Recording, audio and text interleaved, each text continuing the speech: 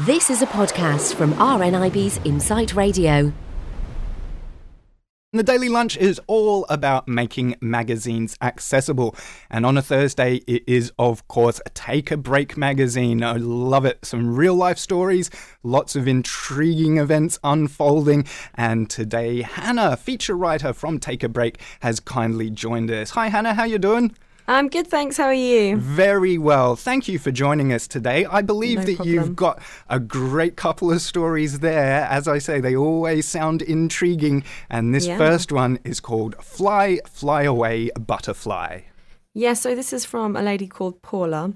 So Paula moved towards a head of golden curls with a hairbrush, but her daughter Lucy quickly slipped through her arms and darted away. She folded her arms across her and said, "I don't like it." Like most 3-year-olds, Lucy couldn't stand having her hair brushed and she always made a fuss. And later, Paula found her downstairs doing something she liked much better. She was singing along to a Hannah Montana DVD. She watched it non-stop and it drove her completely round the bend. But hairbrushing aside, Lucy was a happy little girl who loved to sing and dance. She was her only child in her world. But one day Paula noticed that her breathing wasn't right. Lucy's dad, David, and her took her to A&E where she was diagnosed with pneumonia. She was given oxygen and admitted, but later her condition deteriorated and she was transferred to the Royal Hospital for Children in Glasgow. A doctor came to see them and he said, "We found a mass on Lucy's heart. She needs surgery immediately." Paula said, "Is she going to be okay?" The doctor said, "There's a chance she won't come back from surgery." There was no time to dwell on her fear, so she gave Lucy a tearful kiss goodbye and a nurse took her away. Lucy was taken to theatre, then David and Paula paced around the hospital watching the clock. Hours later, the surgeon came to speak with them. He said the surgery had been a success and they'd taken a biopsy of the mass for it to be tested.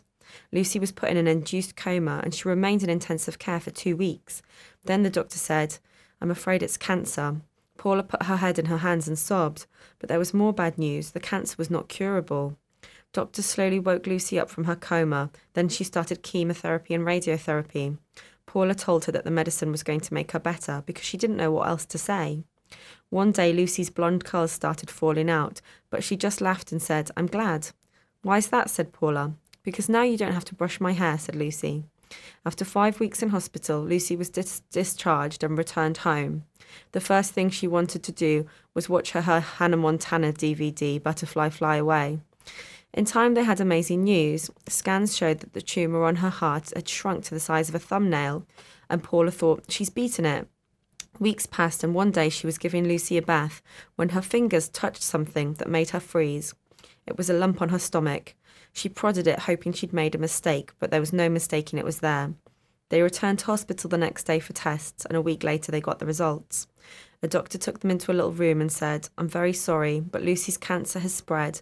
There's nothing more we can do for her." Her world fell apart in an instant, but David and her agreed what they had to do. Paula told the doctor, "We're going to stop the treatment. We want her to have the best quality of life that she can." It was the hardest thing in the world, breaking the news to their family, but they agreed that it was the right decision. They took Lucy on holiday to the Isle of Bute, where she walked along the beach and collected shells. Back at home, Lucy turned 4 and they had a huge birthday party for her. One day, Lucy and her were curled up on the sofa watching Hannah Montana. She suddenly turned to Paula and said, "Mummy." "Yes," she replied. "I love you," she said. "I love you too," said Paula. Later that evening, when they were eating dinner, she said it again. And as she tucked her into bed, she said it once more. Every day, Lucy kept telling her that she loved her. Eventually, she started to sound like a little parrot. But then Paula realised something. She said to her partner, Michael, "It's as if she's trying to fit in a lifetime of I love yous." Days passed and Lucy started to get breathless. She began sleeping in bed with Lucy every night to make sure she was okay. One morning, she was too poorly to get out of bed, and Paula knew it was nearly time. She called up their friends and family, and throughout the day, people dropped in to say goodbye to her. That night, she couldn't sleep, and Lucy was awake too. By now, she found it painful to even be touched. She said, "Can I put my arm around you for a cuddle?" "Yes," said Lucy. Very gently, Paula embraced her. Then Lucy gave a sigh, and something inside of Paula knew. She held her and said, "Have you had enough?" Lucy looked at her and said, "Yes, Mummy, I have." So Paula kissed her forehead and said, "Then you can go." Lucy closed her eyes and her breath slowed down, then it stopped. Paula held onto her little body and wept. After she was taken to hospital, she was allowed to come back to their home, and Paula laid her on her bed. She could almost believe that she was sleeping. At her funeral, she asked everyone to wear pink and purple, and she made badges that said "Butterfly Fly Away." She made 100, but there were nowhere near enough for everyone who came. Then they played the song in church. "Butterfly fly away, you've been waiting for this day. All along you've known just what to do."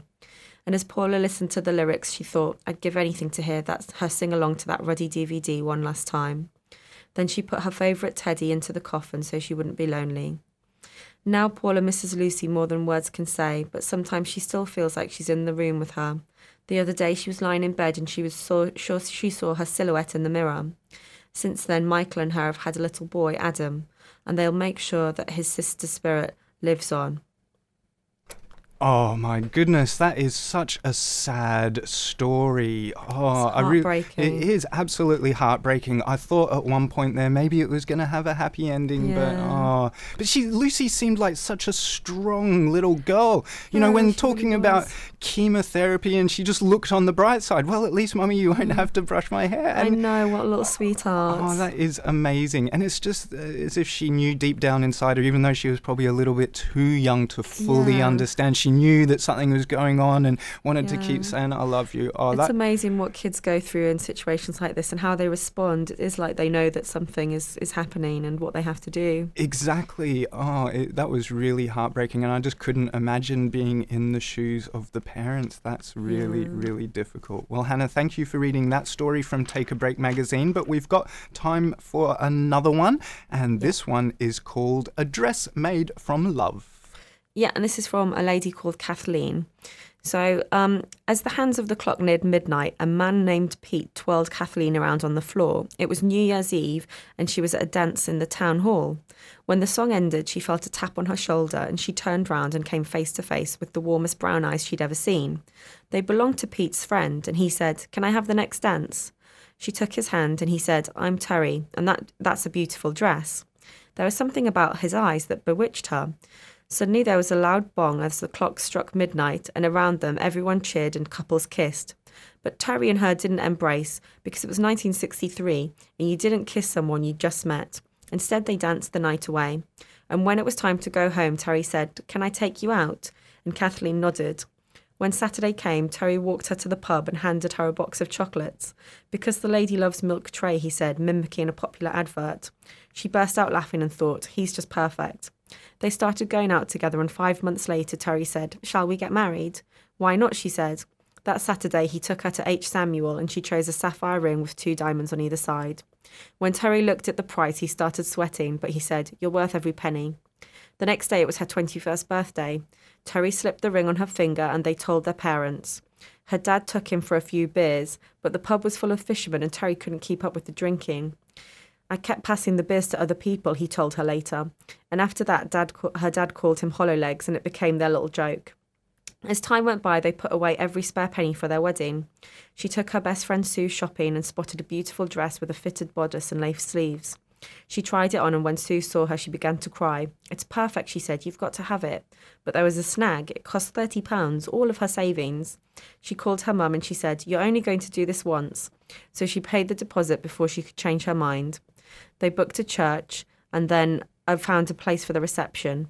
And her mum insisted on paying the £7 for a traditional tiered cake, even though she had to go back to work to afford it.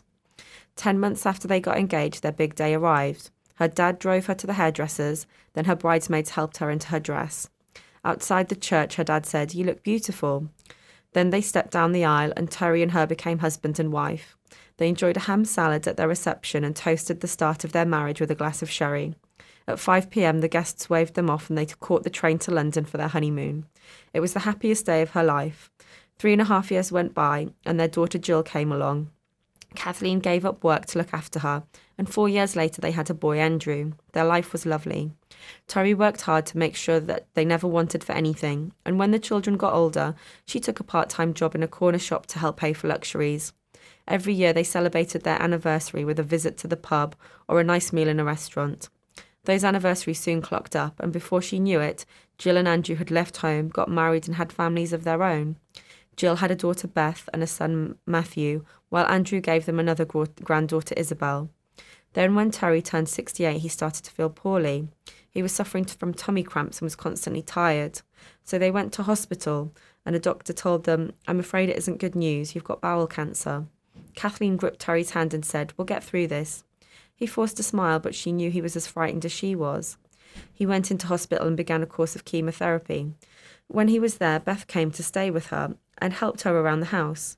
One evening they were chatting about the past when she said, "Have you still got your wedding dress, Grandma?" "Yes," Kathleen said, "in the attic." "Let's get it down," she said. As they unwrapped it, she was amazed at how well it had been preserved. It looked brand new. "Try it on," Beth said. It had been 47 years since she'd last worn it, but the size 10 gown still fitted her like a glove. Beth said, "You look amazing." Then her eyes lit up and she said, "Why don't you renew your wedding vows? It'll give Grandad something to look forward to." "You're right," she told her. So when Terry started to feel a bit better, she brought up the subject of their 50th wedding anniversary and told him Beth's idea. "That would be wonderful," he said. Terry responded well to his treatment, and after 2 years, scans revealed the cancer had gone. So they started making plans. They went back to the church where they'd married, and the Reverend said he'd be honoured to conduct the service. Andrew's wife Victoria said she would make a huge cake and dozens of cupcakes, and the landlord of the Pelican pub, where they'd done most of their courting, agreed to host the reception.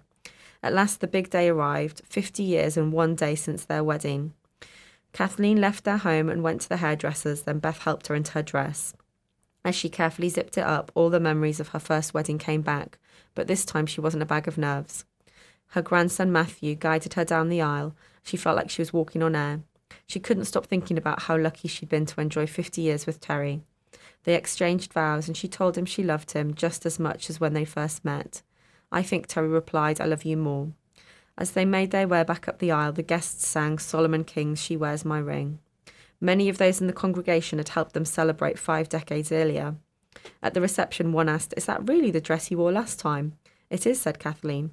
"And just as beautiful," Terry said, wrapping his arms around her. She was delighted to have a second chance to wear her wedding dress. The first time she wore it, she was at the beginning of a wonderful adventure with Terry. And now, just like their marriage, the dress has stood the test of time.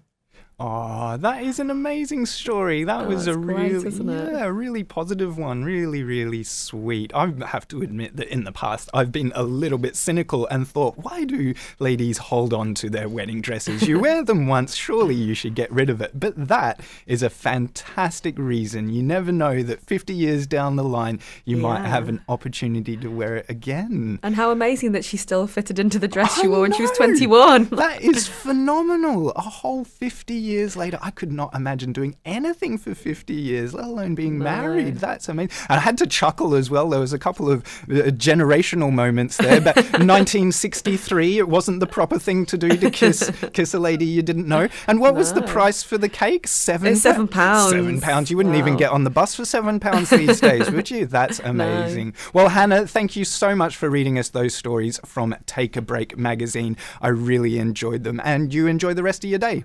Thank you so much. Thanks for listening to this podcast from RNIB's Insight Radio. For more podcasts, check out insightradio.co.uk.